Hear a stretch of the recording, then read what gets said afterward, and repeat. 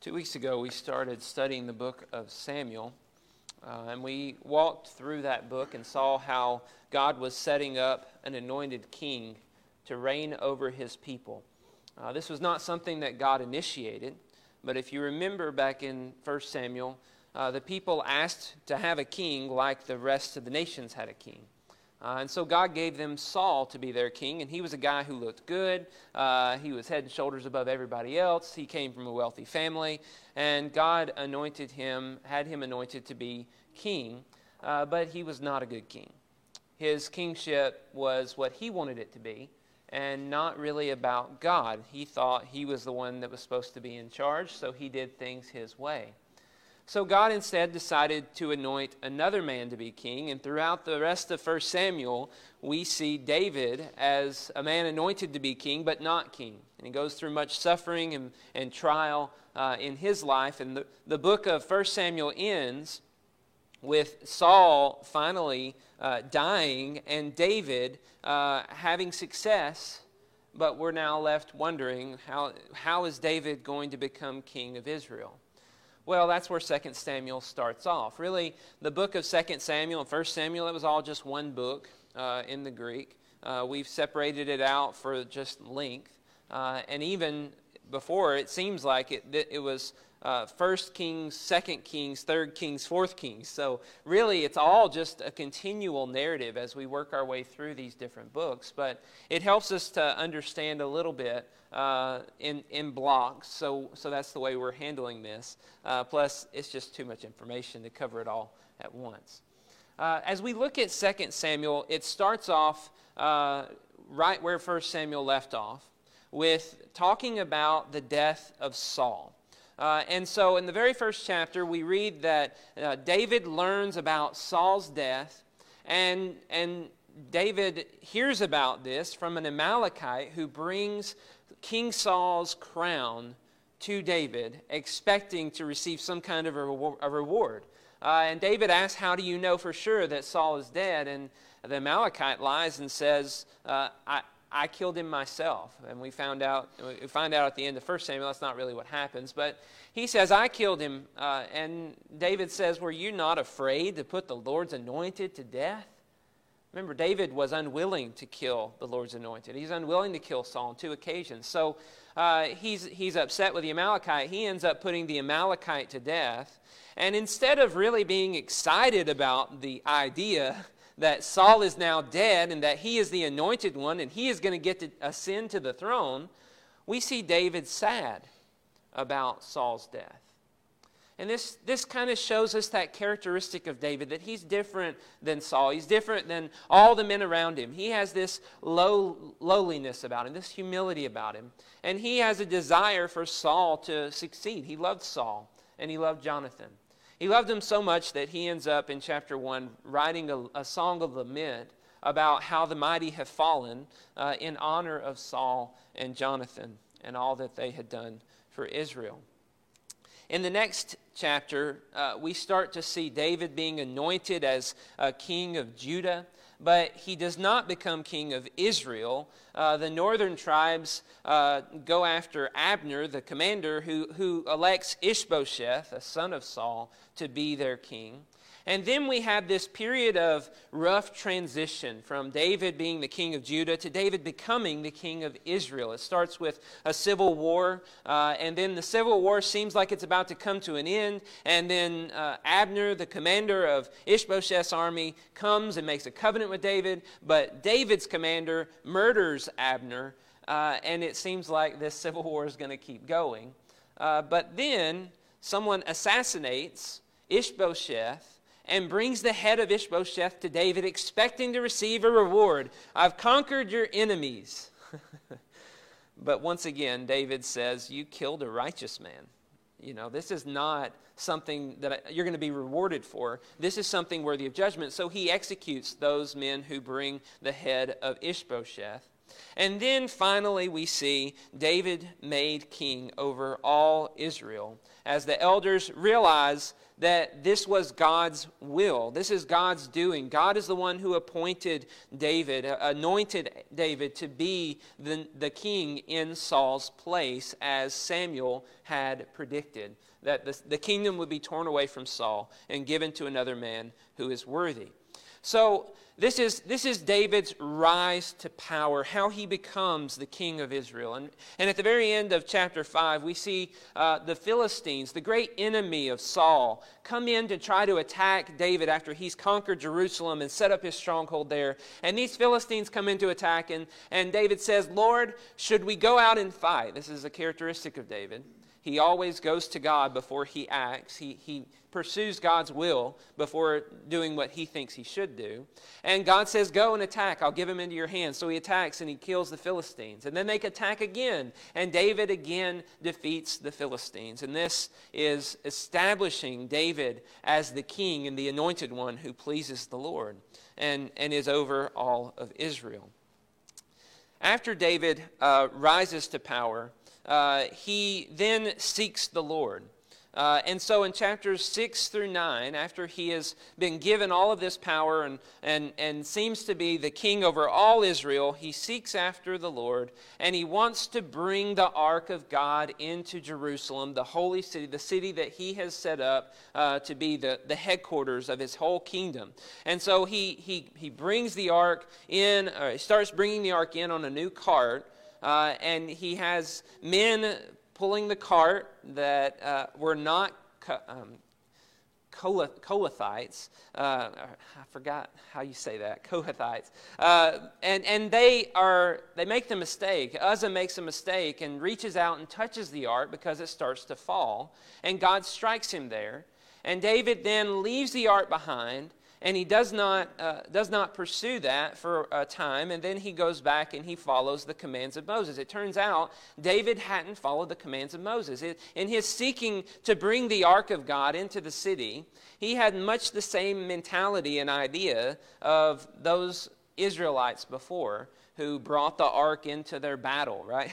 He's just wanting this ark to be this token thing, and God rebukes him. And this horrible tragedy takes place because he hasn't really thought about the Lord. He hasn't considered God's holiness and that God has prescribed a method for doing things. He just wants to do these things and be close to the Lord. He has a heart that desires the Lord, which is good, but he got lost in all of that desire. And then we see in chapter 7 that desire, that seeking after the Lord continues, and it comes up in a way that's very interesting. Is he goes to Nathan the prophet and he asks him, "I would like to build a house for the Lord. I built my own house. Now I want to build the temple for my God."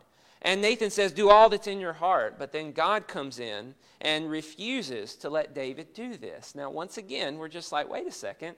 What's going on? This is the Lord's anointed. This is a man after God's own heart. You got the ark problem, and now you got this temple problem that David seems to be messing some things up. But what we also see is that even though God refuses David and says, I took you from being a shepherd and made you into this great king, and you're going to try to bless me and do all these things for me, you're kind of treating me like the other gods in the nations. And that's not really how it's going to work. I'm the one who blesses. I'm the one who determines these things. So we see David kind of acting like Israel, wanting to set up a king, and do things like other nations are doing, things like that. But God is patient with him. He's correcting him. He's helping him, and he says to him, because you desire me so much, I am going to establish your throne forever. And here we find one of the most important statements in the Old Testament. Another promise, very much like the promise that was made to Abraham. He promises David that a descendant of his would rule on his throne for all eternity in chapter 7. And so this is a very important promise in verse 16. Your house and your kingdom shall be made sure forever before me. Your throne shall be established forever. In accordance with all these words, in accordance with all the vision, Nathan spoke to David. So David is told, your kingdom's going to keep going and going and going because of your faithfulness to me. Now, this is the one thing that Saul pursued. And he pursued it so much that he was jealous and he rebelled against God, and he went after David and pursued David to try to destroy him, to perpetuate his kingdom, to keep the line going through him. But here we have God making a promise to David that all of your descendants will reign on this throne. And one of your descendants is made clear will be on this throne forever. So there's an allusion here to Jesus that's very important, and that will end up having a lot of significance moving forward in the rest of the Old Testament scriptures. After that, in chapter 8, after the blessing coming from God, we find David having all kinds of victories. He defeats every enemy that's around him. And all those enemies that he doesn't defeat, he defeated their enemies. So then those people come up and they start giving him tribute because he has defeated their enemies for them. So he has all kinds of people blessing him. And he is blessed by the Lord with great conquests over all the surrounding nations. He completes what Joshua started, and providing the promised land for the people, at least to some extent. In chapter 9, he turns around and blesses the less fortunate. He remembers his covenant with Jonathan, and he blesses the son of Jonathan. So here we see in him this compassion, this mercy, this love, this willingness to help those who are in need. And we get a better understanding about why he was chosen to be the Lord's anointed. But unfortunately, in chapter 10, we start to see the fall of David. It begins with just a normal, it seems, encounter. David sends men to the Ammonites to console the new king who has lost his father. And they see this as a threat, so they shame these men. And then they side with the Sidonians, or the Syrians, trying to prepare themselves for war against Israel. And David just sent men to console them, but they instead shame those men and prepare themselves for war. So Israel goes up in battle against the Syrians and the Ammonites, and they have great success in the battle at first. All the Syrians retreat, and the Ammonites go into their cities. And then it says that the next time, the spring, after the winter had passed, all those men were going to be going back to those cities of the Ammonites and trying to subject them to David's rule. And it tells us in chapter 11, verse 1, in the spring of the year, the time when kings go out to battle, David sent Joab and his servants with him and all Israel, and they ravaged the Ammonites and besieged Rabbah, but David remained in Jerusalem. So one thing we see here is David ends up sending his men to accomplish the work that God has given him to do, and he stays back and remains in Jerusalem. Well, while he's there, he's up on his rooftop, which it kind of reminds me of Nebuchadnezzar and Daniel's time, on the rooftop, looking at all the vast kingdom and all the things that God has blessed him with, and he looks out and he sees a woman bathing, and her name is Bathsheba, and he ends up taking her. And it doesn't even matter to him that she's the wife of Uriah the Hittite, one of his mighty men. He takes her, he lays with her, and he impregnates her. Then he tries to deceive this soldier of his to lay with her. And when he wouldn't do that, he has the soldier killed. So all of this really just seems odd, because this is a man after God's own heart. He's not supposed to make these mistakes. This is a huge fall. Yeah, he's made little mistakes in the past, but this is a major issue. This is the anointed, the one who has the right heart, the one who does the right things and has been faithful to the Lord in so many ways. And what we see is, after he's received all of those blessings from the Lord, he then becomes apathetic, complacent, and that gives way to his sin. But hey, he's the king, so who cares, right? Nobody, this guy's a Hittite, right? Who cares? He's a foreigner. And David is the king. Who cares if David takes his wife and kills him? No big deal. He does a lot of good things, right? Well, it turns out God cares a lot about this event. You read in the end of chapter 11, when the wife of Uriah, verse 26, heard that Uriah, her husband, was dead, she lamented over her husband, And when the mourning was over, David sent and brought her to his house, and she became his wife and bore him a son. But the thing that David had done displeased the Lord. We find out that God is not pleased with David and what David has done here. And in chapter 12, God sends his prophet to David, and he tells him a parable about a man having a sheep who's a poor man, and he loves that little lamb and takes care of him. And then another man who's rich, has many sheep, has a foreigner come, and instead of taking one of his sheep, he takes the poor man's sheep, he kills it, and he offers it to his foreign friend as a meal. Well, David's upset about this and finds that, and he wants the man to restore it fourfold. And he says the man deserves to die. And it turns out, as Nathan responds to him, that was a parable representing what David had done against Uriah the Hittite in stealing his wife and having him murdered. So David hears about his sin, and God tells him in verse 11 all the things that he's going to do to punish him. And David responds with, I have sinned against the Lord, in verse 13. But Nathan says to David, the Lord also has put away your sin. You shall not die. Nevertheless, because by this deed you have utterly scorned the Lord, the child who is born to you shall die. And so here we see that as David did all these sins against his fellow man, God took offense to it, and he said, you have utterly scorned me by sinning in this way against your brother. Yet God is willing to give him mercy.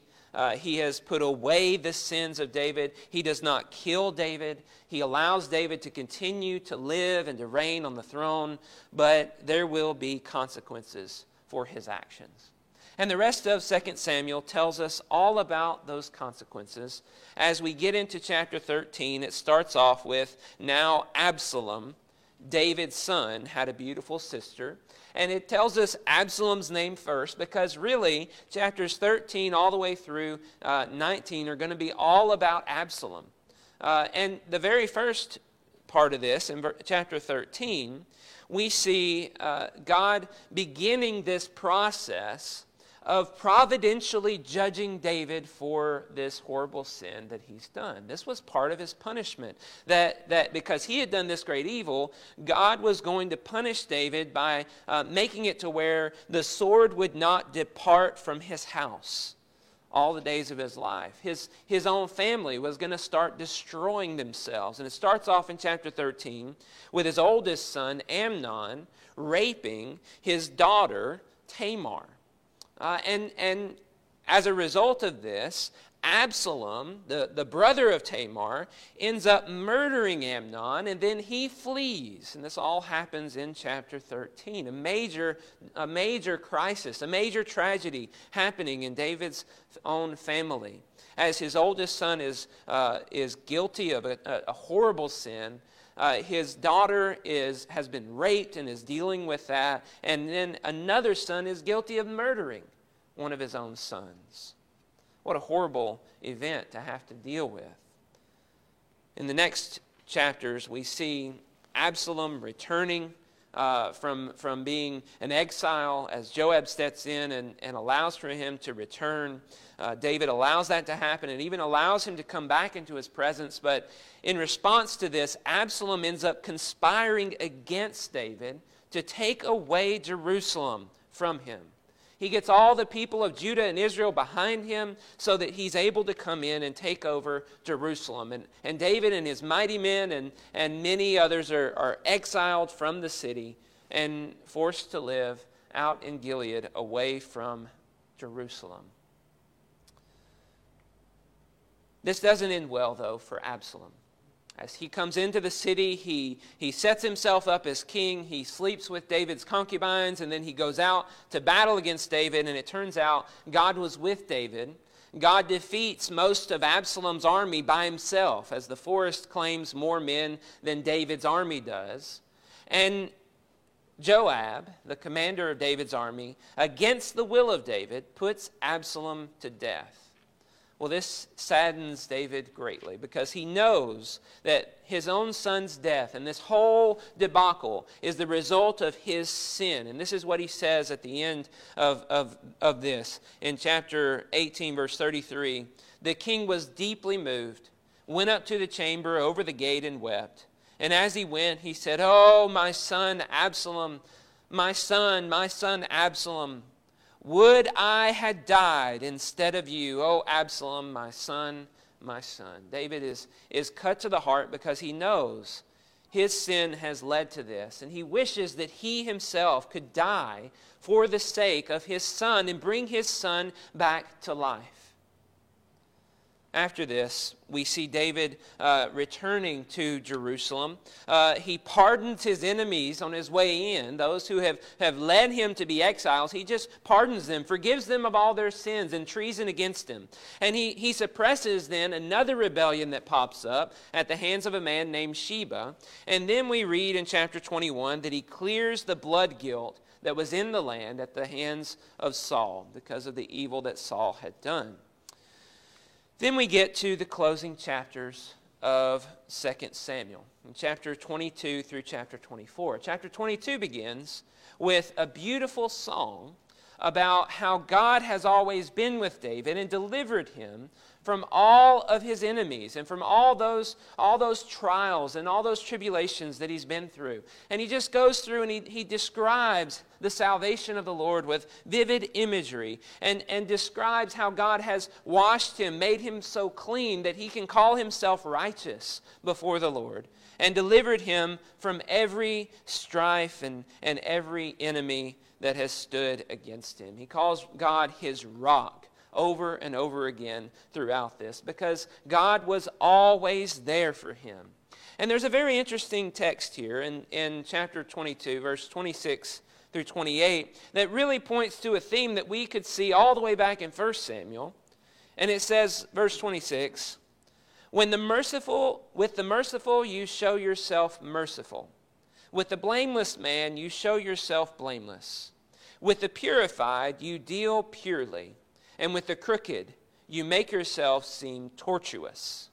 You save a humble people, but your eyes are on the haughty to bring them down.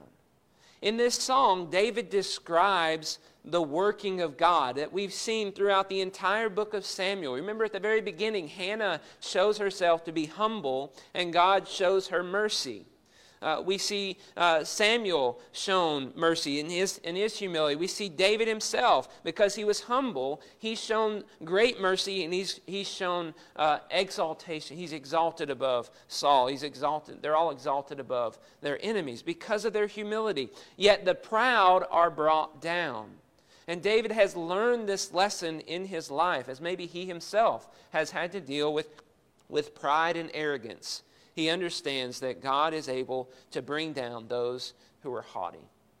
In chapter 23, the first 7 verses give us the very last words of David, which essentially just point to God's greatness and how God is ultimately the king over all of Israel, not David.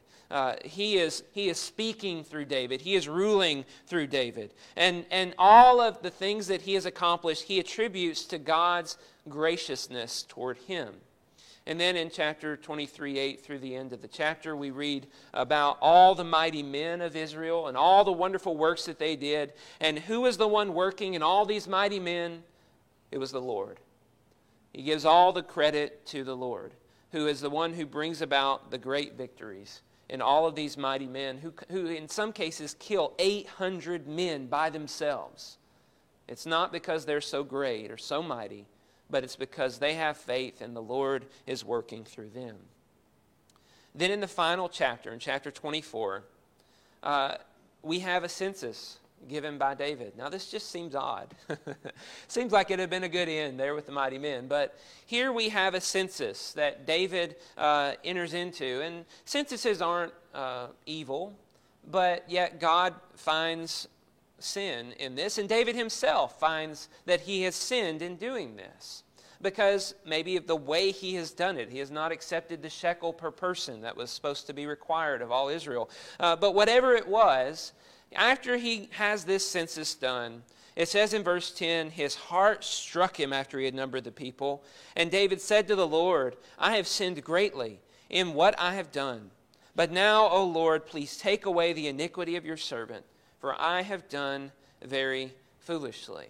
Notice how this is kind of a weird ending where there's another sin and another punishment, and God ends up allowing him to choose his punishment. But notice how David approaches this sin. Notice how he responds. Before the prophet even comes to David and reveals what he's done against God, David recognizes his sin, his heart is struck, and he turns to God and asks God to take the sin away. And God says he will, but there will be consequences, again, for David's sin. And just as the covenant was made that said if they break the law, there will be this judgment. God has to bring about this judgment, and he does. And so pestilence comes on the land, and 70,000 Israelites die. And this pestilence starts to make its way toward Jerusalem. But David speaks to the Lord. In verse 17, it says, David spoke to the Lord when he saw the angel who was striking the people and said, Behold, I have sinned, and I have done wickedly. But these sheep, what have they done? Please let your hand be against me and against my father's house. And then David offers a sacrifice. And he essentially becomes a mediator for the people to save them from the judgment of God. The people had sinned, it turns out, in the very beginning of this. The anger of the Lord was kindled against Israel, and God had incited David against him. And that's kind of confusing, but First Chronicles reveals that Satan was at work in all of this as well. But what we see here is David becoming this sacrificial mediator to stop the destruction of Israel for their own sins, not just the sins of David. And so that's a very interesting picture we have to end this whole book, that we just kind of go, why is that there? And what is that trying to tell us about David? So what's the main point of this book?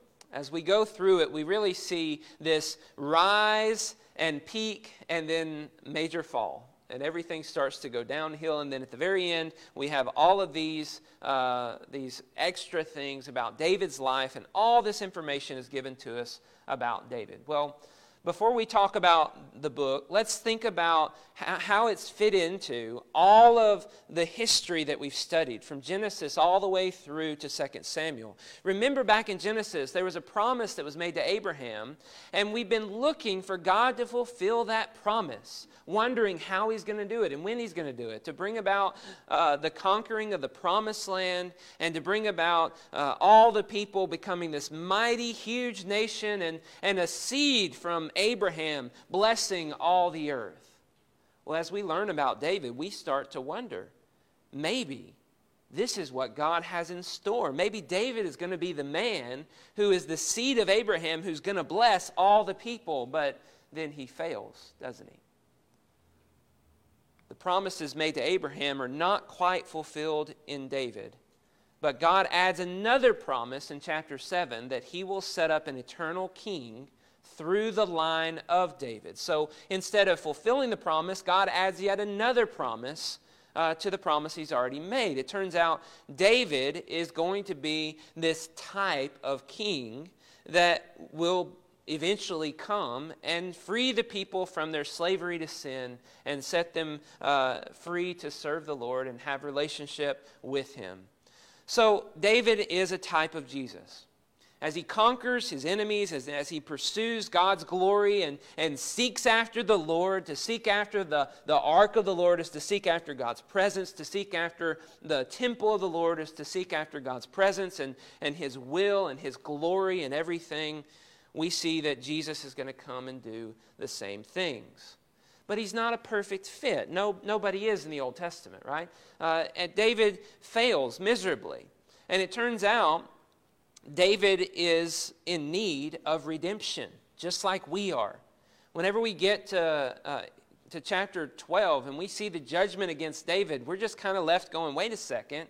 He committed murder. He committed adultery. God knows about it. Why doesn't God kill him? That would have been appropriate considering the law. Why isn't God going ahead and wiping him out? And so what we see in David is a really interesting picture that God is willing to forgive David because of who he is and the type of heart that he possesses. David is a man after God's own heart. It doesn't make him perfect, but that makes him favored by the Lord. When we think about Judah and his sin with Tamar, a different Tamar, we think about the sins of Abraham. We think about the sins of Jacob as he deceives. I mean, there's a lot of sinning going on that God seems to overlook. And as we see David, we're just blown away. Like, wait a second. How is it that God is able to forgive this man? Well, God finds favor in David's heart and his willingness to turn around from his sin and pursue the Lord yet again. As we look at the book of 2 Samuel, we add more to the storyline of David that shows us his growth, his development. He overcomes this apathy that he develops. We saw him dealing with his trials and his suffering in 1 Samuel, but now we see him dealing with the blessings and dealing with all the wonderful things that God gives him and failing miserably, but then growing out of the failure. He pursues God's mercy in response to his rebuke. He repents of his sins. He seeks after the will of God, not trying to do his own way and accomplish his own works, but leaning on God.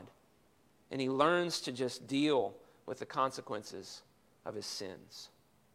In all of this, really, what we have in David is a wonderful example.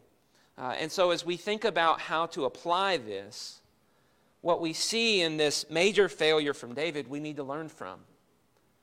That there may be a time in our life when we grow apathetic, where we start thinking, oh, it's better for us to just stay at home.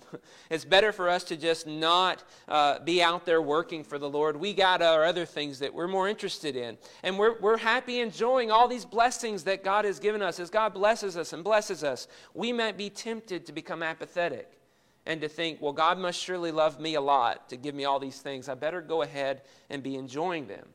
Well, what we see with David is that Satan finds an opportunity in apathy and in pride to bring about great tragedy and suffering.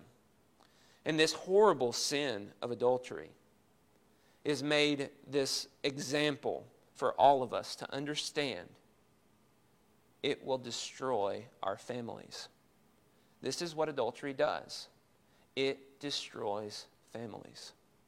Stay away from this sin.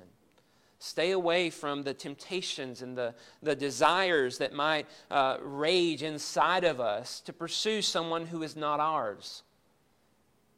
Learn from David. David, we find out more information about him than really any other character in the Bible other than maybe Jesus. I mean, really, there's just so much information that is revealed about David. And what we see in him is a willingness to have all this information shared. He doesn't hold it in or he doesn't try to hide it. He lets everybody see and everybody know so that they can learn from his mistakes. And so really the major application in all of this book is that it's really easy for us to pursue our own will and our own ways like Saul, but instead we need to develop like David, the humility. David is this example of one who confesses his sins, repents of his sins, humbles himself, and perseveres in what he knows to be true, even when his sin has brought about tragic consequences. You get a picture of somebody who's committed adultery today. And this person's committed adultery, and then their spouse, who is the victim, starts to give them a hard time and make their life really difficult, doesn't trust them,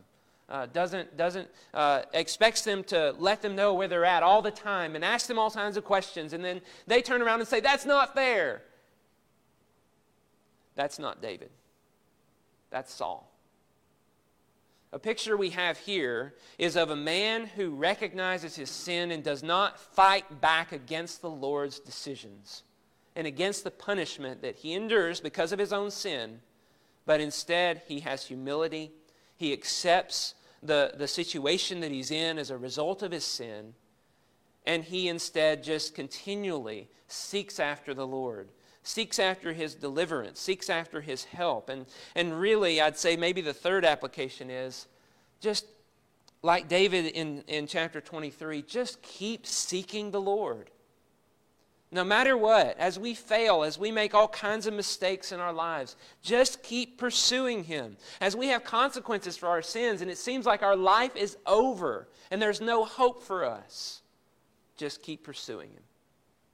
God is still faithful. Even though we suffer, even though life gets hard, even though we may lose a lot, David, in a sense, lost almost everything as he was kicked out of his own city. But he put his trust in the Lord, and the Lord gave it back to him. He did not seek his own vengeance. He did not seek his own glory. He did not become self-centered or selfish. Instead, he constantly pursued the will of the Lord. And this is a major thing for us to learn and to understand as we go through all the different trials and temptations in our lives. David was a wonderful example of who we need to be like. Not because of all his failures, but because of how he responds to his failures. I don't like lessons that say, be like David, or be like Daniel, or be like this guy, or be like that guy, because ultimately they're imperfect. But as you look at this book as a whole, you see all the imperfections, but you see the bounce back. And I can't help but say, be like David. Bounce back.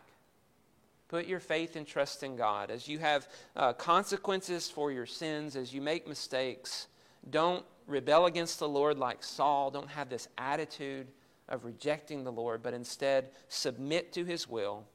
Turn your heart back to Him and receive the grace and mercy that He promises to give. If He was graceful and merciful to David, surely He will be graceful and merciful to us. If there's anybody here tonight that needs to receive the grace of the Lord, we want to encourage you and help you in any way we can. If you will let us know what your needs are, we will try to serve you. Please come as we stand and as we sing.